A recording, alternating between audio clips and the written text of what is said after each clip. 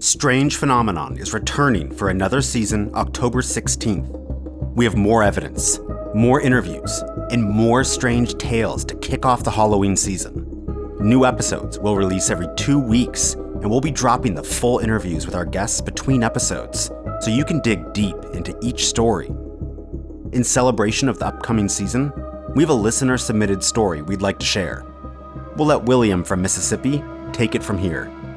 I like going blue cat fishing, for blue cat because they're real big. I went into a swamp when it was a tributary coming off the Arkabutler Lake, and it's kind of a swampy area at that time of the year.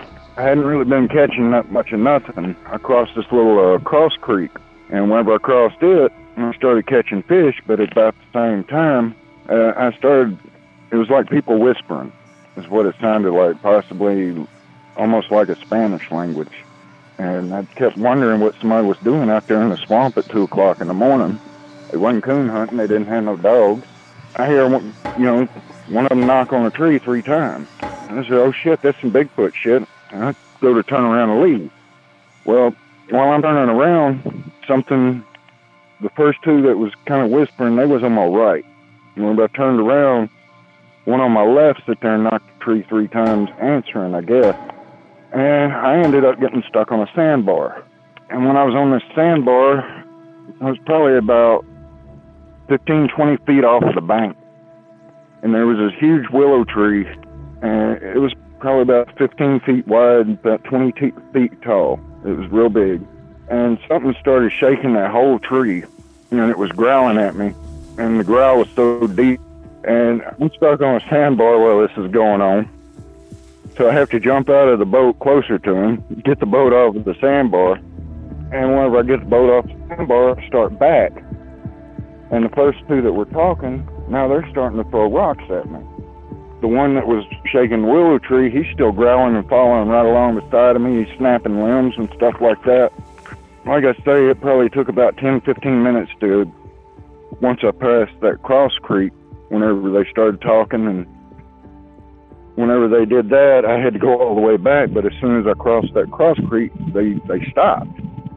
Since they stopped and they wasn't hitting me with the rocks, I thought it was a territory thing. I actually went fishing after I went a little bit further up. And I don't want to say this one, but I guess I will, but I could have swore there was something swimming beside the boat when I was leaving, underwater like a frogman. I read later that they had been seen swimming like that. I just don't want to seem nuts. I was just running on moonlight that night, you know? I went back the next day with a friend of mine and took some pictures.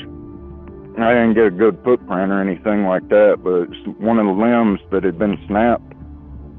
And the thing was about 9, 10 feet off the ground. It was about as big around as my forearm, and something just grabbed it, twisted it, and just ripped the bark all the way down to the tree trunk. I got kind of ridiculed over it, actually, and 2 of the people that was ridiculing me, I took them back the next weekend, and they got to hearing it, and the lady that was with me, she actually seen it and said, let's get out of here, and we had to leave right then, but I didn't believe in those things until that night, man. Make sure to subscribe to the feed on your favorite podcast app so you don't miss any of the content headed your way.